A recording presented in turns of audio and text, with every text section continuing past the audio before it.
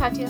And I'm Rin. And we're here at Commonwealth Holistic Herbalism in Boston, Massachusetts. And on the internet everywhere, thanks to the power of the podcast. Woohoo! Yes. Okay, so we're going to continue our series about the herbs that are currently on our apothecary shelves. I have to say that I had to put a note on the shelves because I realized that pine is never on the shelf. Mm-hmm. It's always on the tree, and we just get what we need when we need it.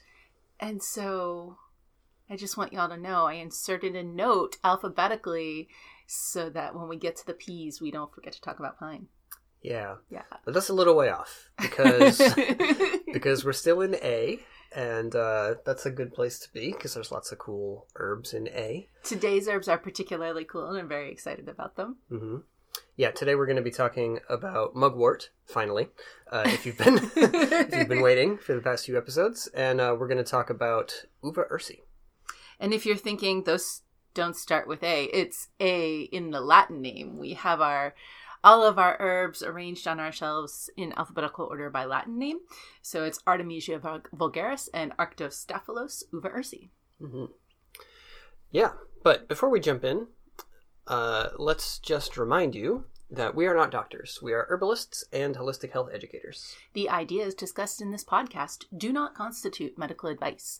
No state or federal authority licenses herbalists in the United States, so these discussions are for educational purposes only. We want to remind you that good health doesn't mean the same thing for everyone. Good health doesn't exist as an objective standard. It's influenced by your individual needs, experiences, and goals. So we're not trying to present one dogmatic right way that you should adhere to.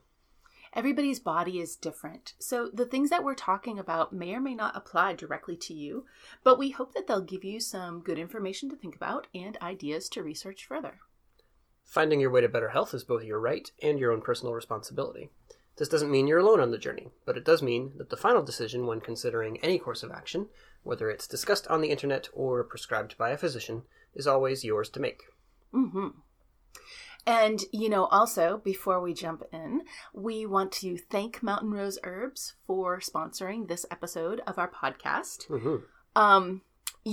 The last couple times we've been talking about things that Mountain Rose Herbs offers besides just bulk herbs, because I think so many herbalists, that's their relationship with Mountain Rose Herbs is, I'm out of chamomile. I need to order some more fennel seed, whatever. Mm-hmm.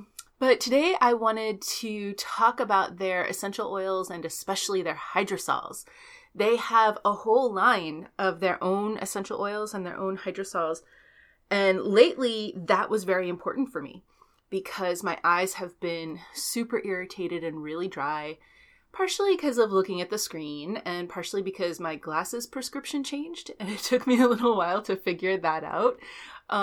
So, these are things that strain the eyes, right?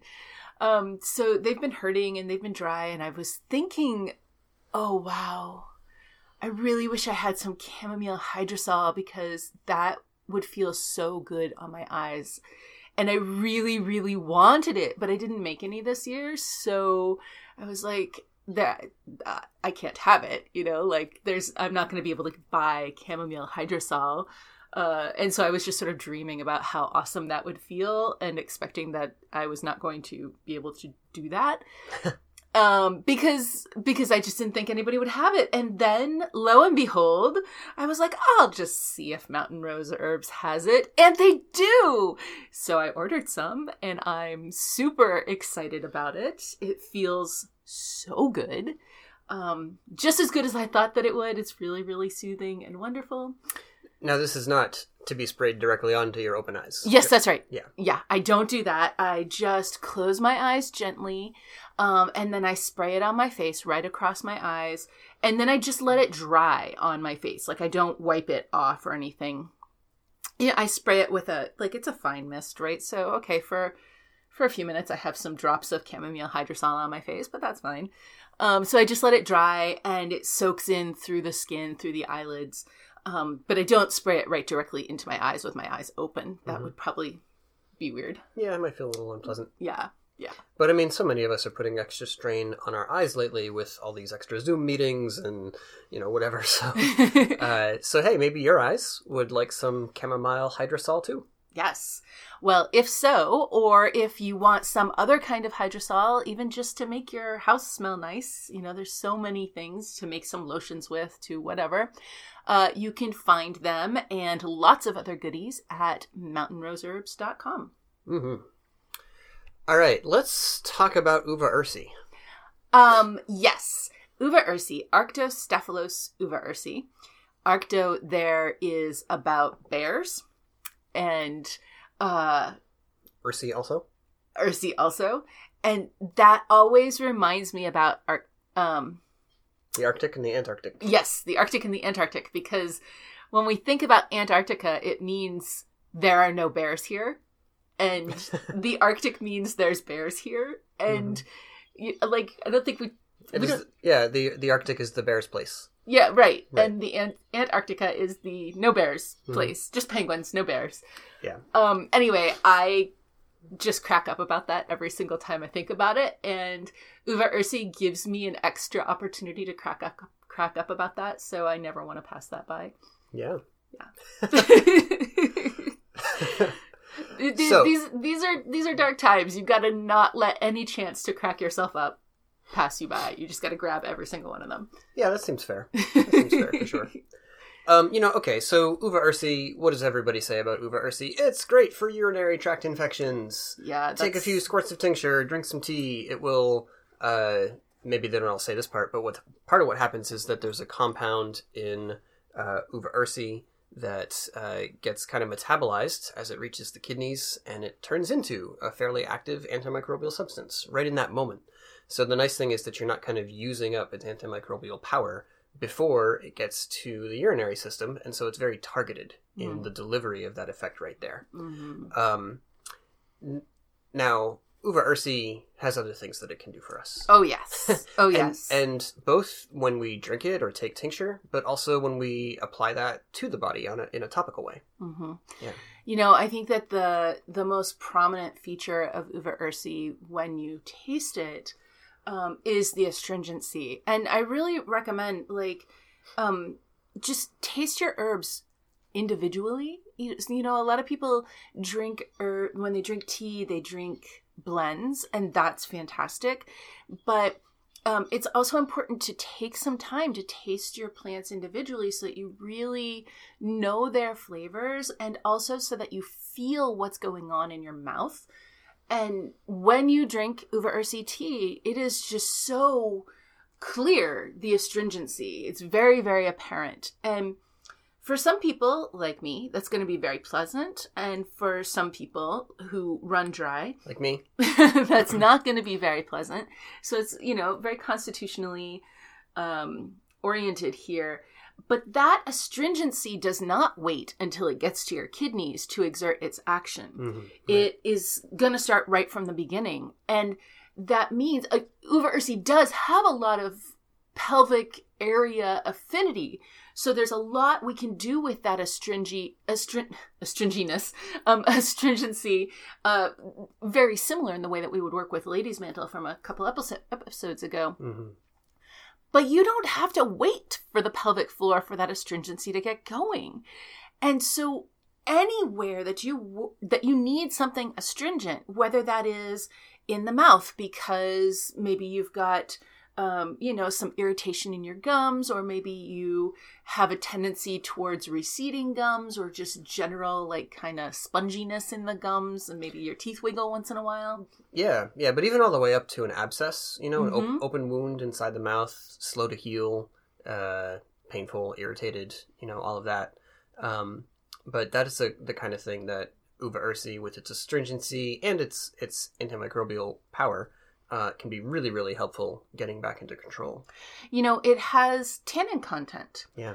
And tannins are this constituent that I feel like we still don't fully understand tannins.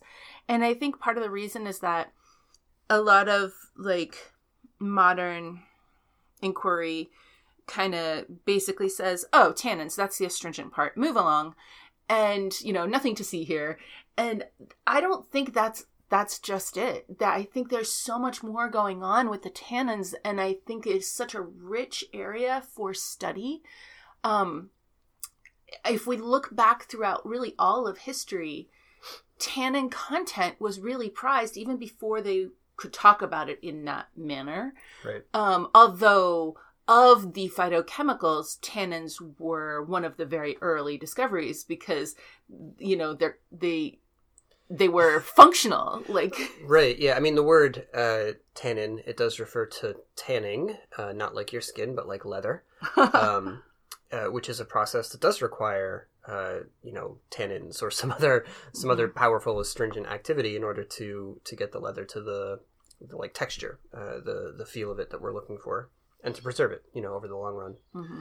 Mm-hmm.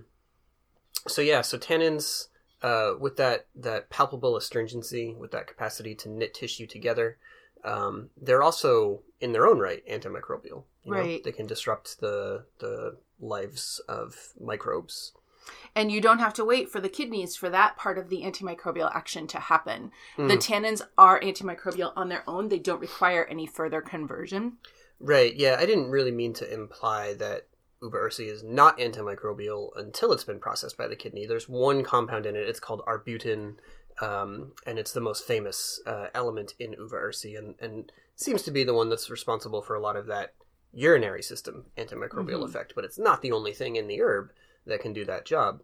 In fact, uva-ursi is one of the better herbs we have for disrupting biofilms. Mm. So remember, a biofilm is where you have a number of microorganisms that are cooperating.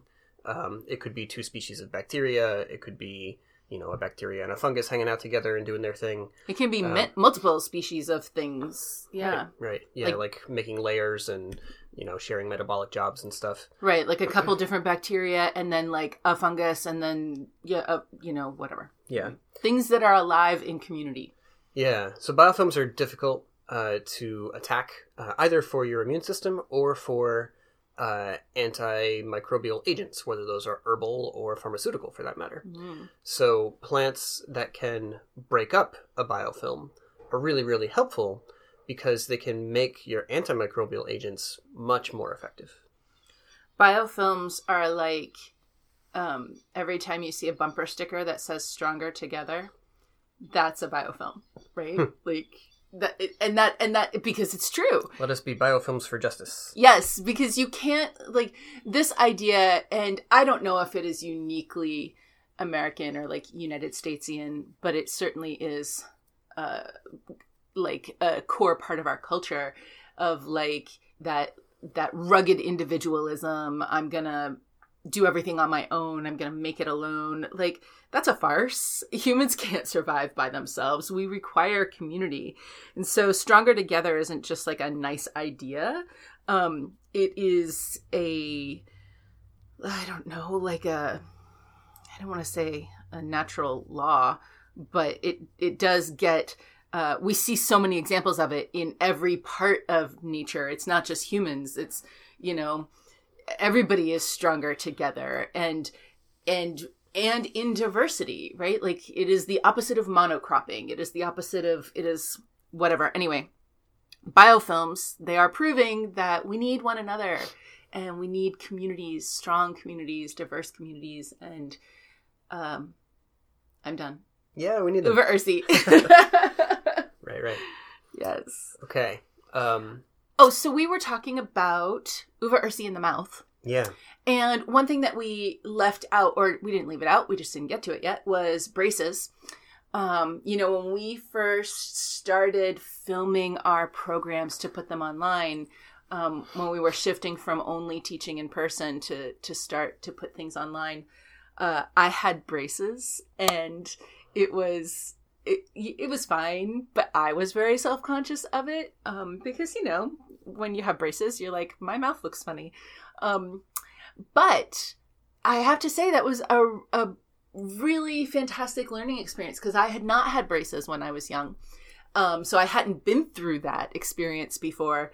And boy, do they shred the inside of your mouth. And uva-ursi really helps with that too. Now, if you're a super dry person, it might not be the most comfortable thing, but you don't have to swallow it. If you just hold it in your mouth for a little while and then spit it back out again, So if you're a person who runs dry and you're like, I just can't drink quarts of uva-ursi every day, no problem. You don't need to. You can use it as a mouthwash. You can just sort of hold it in your mouth and then spit it out, whatever. It does have a pleasant flavor. It tastes kind of like black tea. But it's just, it's uncomfortable for lots of people to drink over, every day. And even for somebody for whom it is comfortable, like, somebody with a constitution like mine, every day, but not forever. Like every day for a couple of weeks, because it really is a kidney stimulant, and you want to take a little break from that. So, have it for a week, have it for 2, then take a break, drink something else for a while, and then you can have it again. I think for a while you were alternating between uva-ursi and meadowsweet. Yes. Sometimes elderflower. Mm-hmm. And goldenrod. Mm-hmm. Yeah, those were the big ones. Oh, well, and chamomile, of course. Now, if you are formulating with uva-ursi, like if we had taken all of those and put them together in a formula, that's going to be less intense for the kidneys. So that would have less of a, I need to take a break after a couple of weeks kind of situation. But since braces are, a longer term project, and you're going to want something you can have to be soothing on a long term basis, uva-ursi is a great candidate there, but just that you switch it up. Mm-hmm. Yeah. Well, uva-ursi also is going to have very similar effects throughout the whole rest of the digestive tract. Yeah, absolutely tonifying in nature, and astringing to tissue, tightening things up, drying them out. We can call on that for the same kind of problem just occurring other places in the tube, right? So if you have a stomach ulcer, that's really similar to an abscess in the gums. If you have ulcerative colitis, then down in the colon, there's an ulcer, and it's a really similar situation. So what you have there is an injury and an infection happening together, right? So uva-ursi helps to fight the infection, and it helps to knit the tissue back and heal the injury. So it's a very potent herb for these kinds of problems. Mm-hmm. Uva-ursi is even going to be helpful if there is leaky gut. If there's diarrhea, that is going to be a way that you can tighten things back up again. And, that actually could be very nice in cases of diarrhea. Just maybe 1 cup, drink it slowly, and that might be enough, because it is pretty astringent. Yeah. And if not, have 2 cups, that's also fine. But it could be a really nice way. We often turn to blackberry root in that regard, but it's not like blackberry root is the only way to astringe the intestines when you need that kind of action. Any of our stronger astringents are going to be nice in that way, and uva-ursi really would work beautifully. Mm-hmm. Yeah, and we can work with it topically as well. If you have a wound and maybe it didn't get cared for in the immediate moments, and it's a couple days later, and now, that wound is looking a little swollen. There's some fluid discharges happening, then uva-ursi would be a fantastic one to apply topically. We can make a compress. You can do poultices. These are the ways that we tend to prefer to work with uva-ursi. Yeah, poultice is going to be a little uncomfortable because the leaves are a little on the thick side and kind of leathery. So even when you dry them, they are kind of a little tougher. If you want to do a poultice, you will probably appreciate a decoction or a longer infusion so that you really have enough time to soften up the leaves, just so that you don't have any like little prickly parts on some irritated item. Mm-hmm. Yeah. And if you are doing it on a wound, then, a nice, like a layer of cheesecloth just to kind of contain everything will also be really nice. That way you don't get little bits in the cut itself. Yeah. If you had some unbroken but infected skin, I suppose you could put uva-ursi tincture right on there. That would be okay as well. Yeah, it could also be nice, like if you have a varicose vein and you want to provide some topical support for the varicose vein, then you could incorporate some uva-ursi into a nice lotion, or you can make a liniment and have uva-ursi as the astringent action, and then some kind of soothing thing, maybe calendula infused oil, so that you're not drying the area out with alcohol and astringency over time. Yeah. If you had hemorrhoids, you could do a sitz bath. You can make some strong uva-ursi tea and then sit into that. And that will really help to astringe and tonify those veins. Hemorrhoids are basically a vein that has been blocked or been stuck, and now it's swelling and, possibly even bleeding. But we need to tighten up that tissue. We need to squeeze it down. It's going to be lovely as a sitz bath postpartum also. So if you or someone has had a baby recently, then that could be very soothing and lovely. Mm-hmm. Yeah. Oh, there was one. Poison ivy. I was like, there was something else I really wanted to talk about topically. Poison ivy or any kind of rash is going to really benefit from uva-ursi. And again, just make a really strong infusion, make a compress with it, and do it many times a day. This isn't like, I did it once and why didn't my poison ivy go away? This is, do it 4 or 5 times a day. But it can be really, really effective, really soothing. Mm-hmm. Yeah. Well, aside from internal and topical applications like those, there's one other way that I work with uva-ursi sometimes, which is in a smoke blend. And this is a classic way to work with the herb. Sometimes folks will use the name kinnikinnick for uva-ursi, and that is a Native American language name that refers to not just this single plant, but also herbs taken as a smoke mixture. And that is a really nice way to take it, actually. Astringent herbs like this one, they change the flavor and the feeling of the smoke in a way that makes it feel a little more robust. So you don't want only this herb all by itself. That'd be kind of too heavy. But a little pinch of that mixed into some mugwort leaf or some damiana, something like that can be really quite nice. Mm. Yeah. Well, let's talk about mugwort to go along with it. Honestly, these two by themselves would make a lovely blend. It would be really very delicious. You would have all of the aromatics of the mugwort, and mugwort has bitterness, but it's very gentle. It's a very lovely bitter, actually. It's a really pleasant bitter. And then having the sort of black tea kind of feel of the uva-ursi really rounds out the flavors. So that is just, it'll be delicious, is what I'm trying to tell you. Yeah, you often like to have a little bit of astringency together with some bitter in a tea blend. I do. Which is funny because a lot of people say that if you leave black tea too long, it's bitter. And really, usually what they're talking about is the astringency, the tannins. Mm-hmm. But in terms of mugwort, it really is an actual bitter. And I think that the tannin content in uva-ursi does balance that really in a nice way. Yeah. Well, today with mugwort, we're going to do the not dreaming stuff because almost every time I end up talking about this herb, that's what I get most excited about and most drawn to. But it's extensively covered, both on our blog, on commonwealthherbs.com. If you just type mugwort dreaming, then you'll get my article all about that.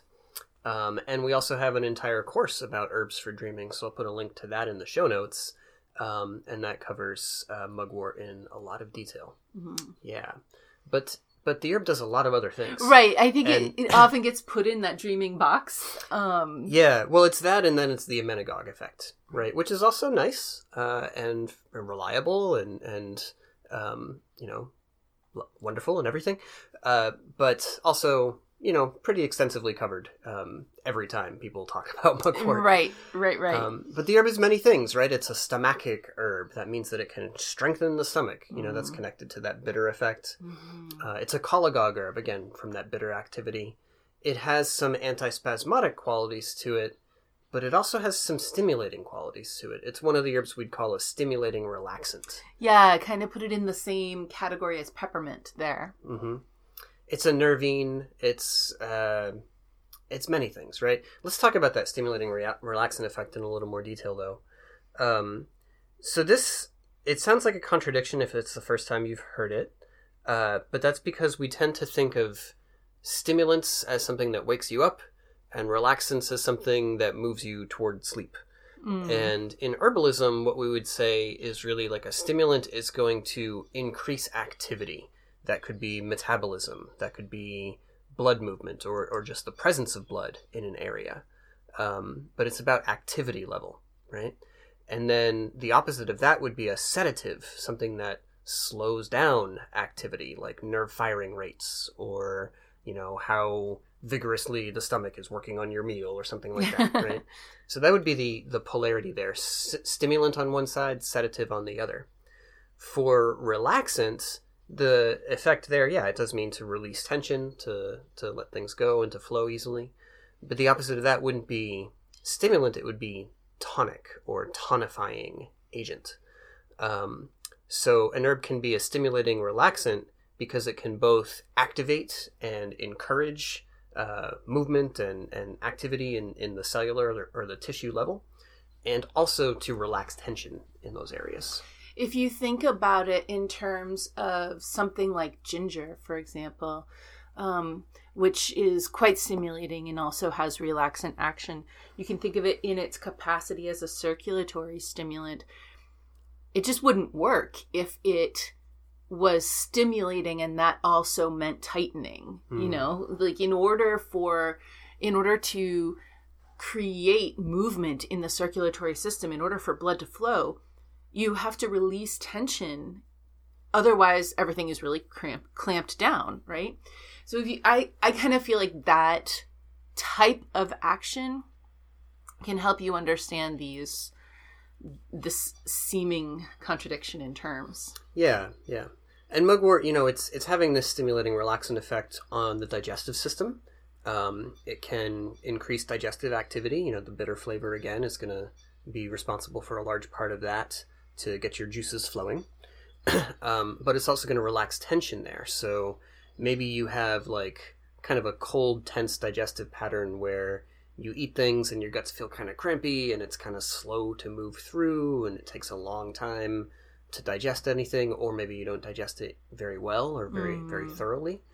Then a mugwort can be extremely helpful there to increase the amount of digestive processing you actually accomplish, and also to release those tensions and like take away that gut cramp feeling for you. Yeah. Mm-hmm. And I really, the bitterness in mugwort is doing a lot of that stimulation, but the aromaticity, is that even a word? Have we established? Absolutely. Okay, good. The aromaticity of the plant is also doing this work because, bitter things are typically cooling. But when we add in that aromatic action, aromatic things are typically warming. There are some exceptions on both sides of this, but so if it was just the bitter all on its own with mugwort, well, then it would be wormwood, and it would absolutely be cooling. But because of that aromatic action, we end up with a net warming effect. It's kind of a mixed presentation. Yeah, so you get the bitter encouragement in the guts, and that warming action, that sort of dispelling action. And it's just sort of like a very complete package. Yeah, for sure. You get that activity on the liver as well, right? That stimulation to do more work, to create more bile and get it flowing and everything. But mugwort is one of our herbs we can call on when there's hepatic tension. And you might say, how do I know if my liver is tense? Sometimes you can actually feel it. Like if twisting movements are very difficult or feel constrained or generate pain in the right side of your body, a little just under the rib cage and below, or if you try to like reach into that spot, kind of like reach under the ribs on the right side of your body and push around, you might feel like the tissue is actually hard or resistant under there. But there can also be evidence for this in like the flow of blood in the body. When the liver gets tense, it tends to yield a like restricted blood flow in the trunk, maybe some heat up in the head, but the hands and feet would be more of a cold pattern at that point. So when that occurs, we don't want to just throw more stimulants at the liver. we want something that can release that tension and allow it to work, but to flow, to let things, move very well. So rosemary can be helpful there. Lavenders are a good help there, but mugwort is also a good hepatic relaxant. Mm-hmm. Yeah. And these effects on digestive organs can cascade out and reach other parts of the body. Mugwort in particular is gonna travel through really the entire nervous system. And so if your nerves are in one of those kind of cold, tense states, depleted, slow activity, lots of constriction, maybe even shaking patterns, mugwort can be a good one to experiment with there as well. I've been drinking so much mugwort lately, and also I've been having headaches lately, and mugwort's been going into every single blend, and it's super, super helpful for me in my particular kind of headache pattern. Mm-hmm. Headaches differ from each other a lot in some cases. So, so don't just hear Katya say, this herb is good for headaches. Listen to her describe the pattern, the type of headache she's experiencing and finding success with mugwort for. Right, because that really does matter in terms of which herb you're going to match up to your headache. So in this case, when I have lately been getting headaches, there has been a very strong tension component, which, to be honest, is actually a little unusual for me. Not usually a skullcap kind of person, the tension in between the shoulder blades. And lately, that has been a thing for me. So yes, skullcap has also found its way into these blends, but honestly, mugwort is skullcap is not the only herb that will release tension right there at the base of the neck. Mugwort has been really helpful for me in that way as well. A lot of upper body tension, which again, that is not my actual typical pattern. But that's been happening lately. And then that all corresponds with my actual typical pattern, which is some liver stagnation, some gut stagnation, some general pelvic stagnation, which maybe you don't notice that on a daily basis, but certainly when I'm menstruating, I see that. And so those kinds of stagnation patterns, and then plus lately this bonus upper body tension, and then in the head itself, my headaches tend to be very dull and diffuse. It's not like there's an ice pick in one location just stabbing at me. Sometimes a headache is like that.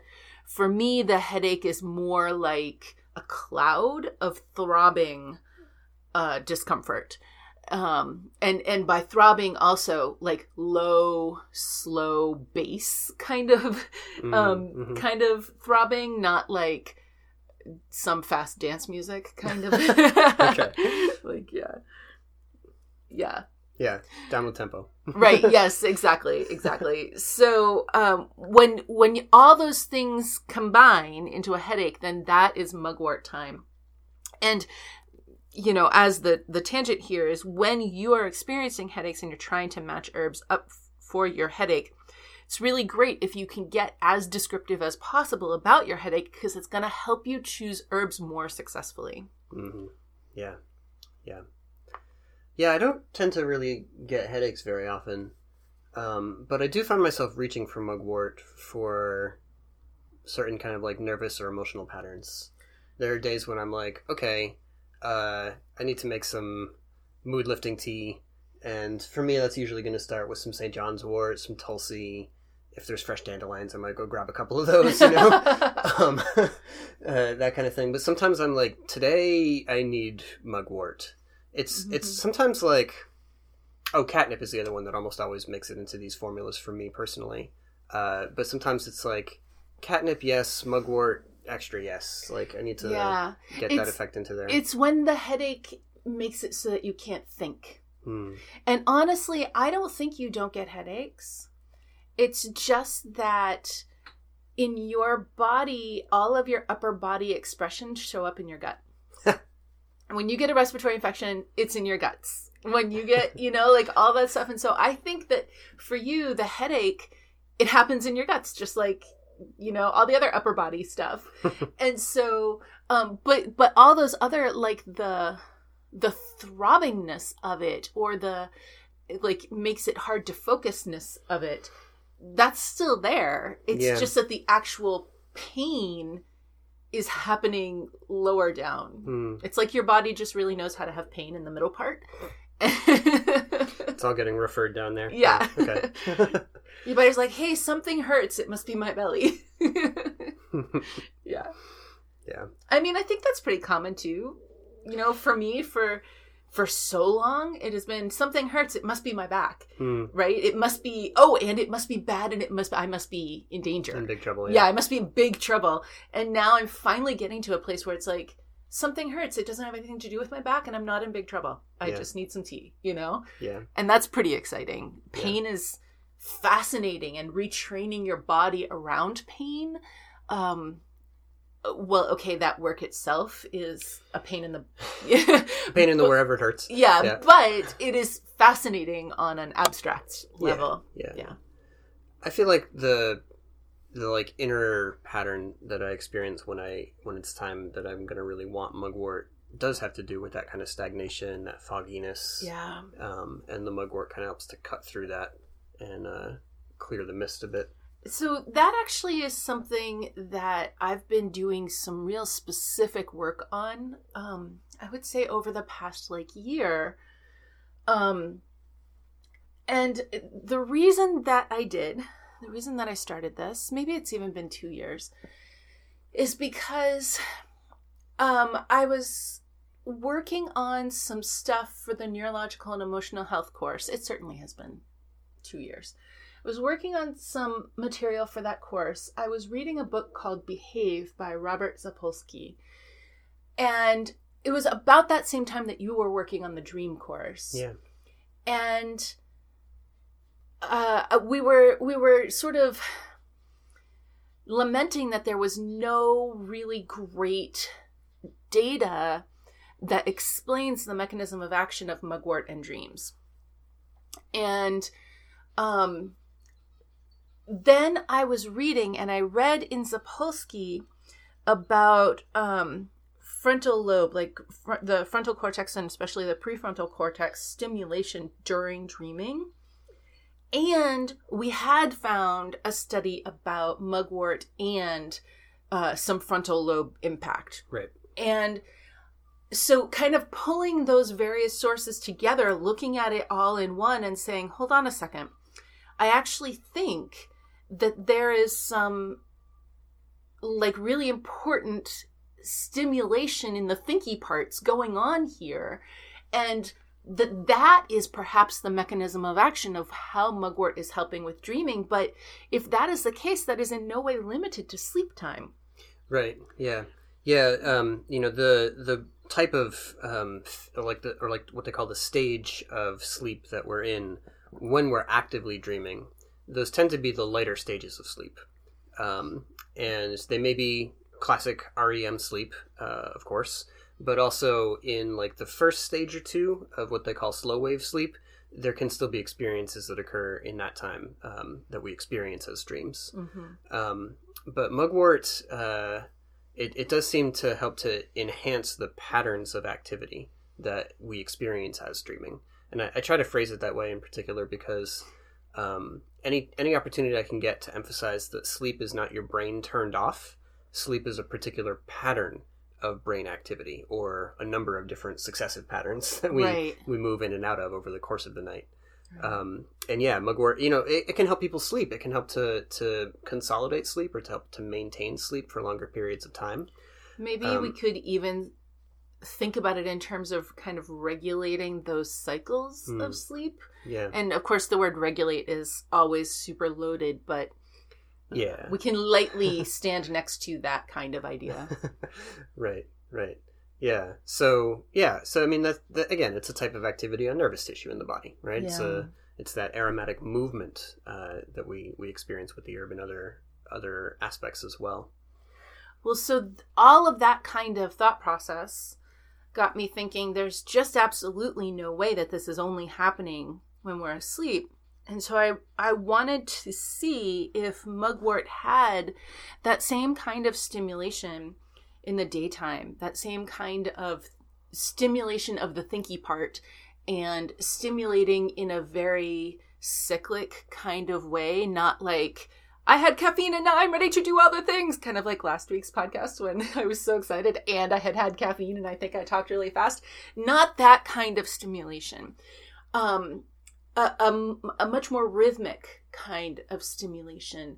And so I started this kind of habit of drinking mugwort in the afternoon, and I love it. And I mean, it's only been, I don't know, I guess at this point it's only been 2 years. I guess that's kind of a long time, but I tend to do stuff for a long time before I really am going to offer that as something I teach as like solid. Mm-hmm. So I'm not presenting this as solid yet. I'm still in the experimenting phase with this, but I'm thrilled with it.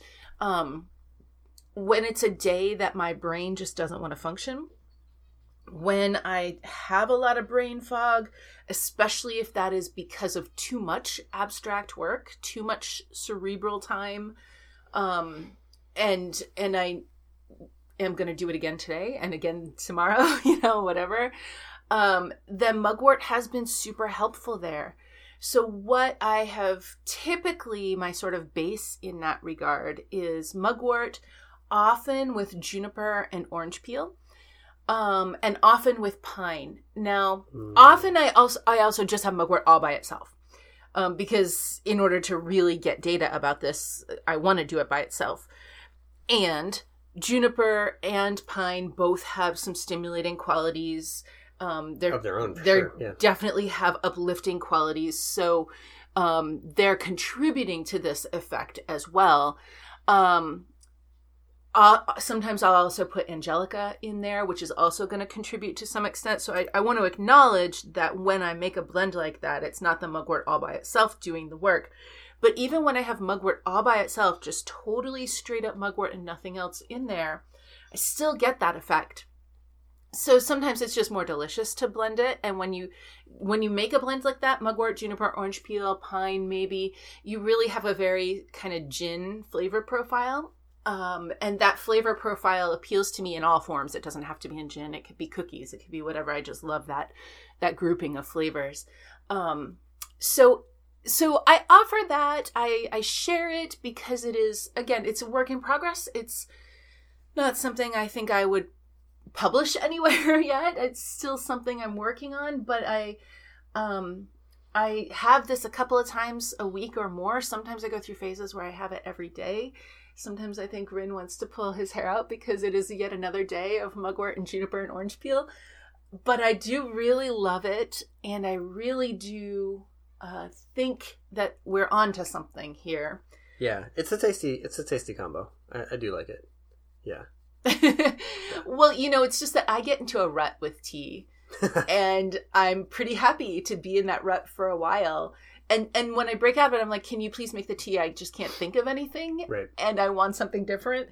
But you're much more creative, and you'll make a totally different tea every day. And anyway. Sometimes, yeah. Well, anyway, so the thinking here is, if you are a person who could benefit from that sort of a thing with mugwort, try it. And I offer no guarantees here. But if you do try it, I would love to hear data back. If you have some, if you feel like you're feeling that in your body too, then please feel free to share, because this is really, I'm really on about it right now. I'm really fascinated by it right now. Yeah. Cool. All right. Well, those are some quick thoughts on uva-ursi and on mugwort. Thanks for listening this week. And every week.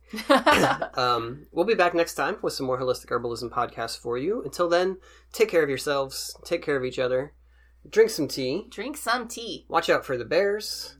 Or the not bears. And right. Make sure you've got some wort in your mug. Catch you later, everybody. Bye-bye.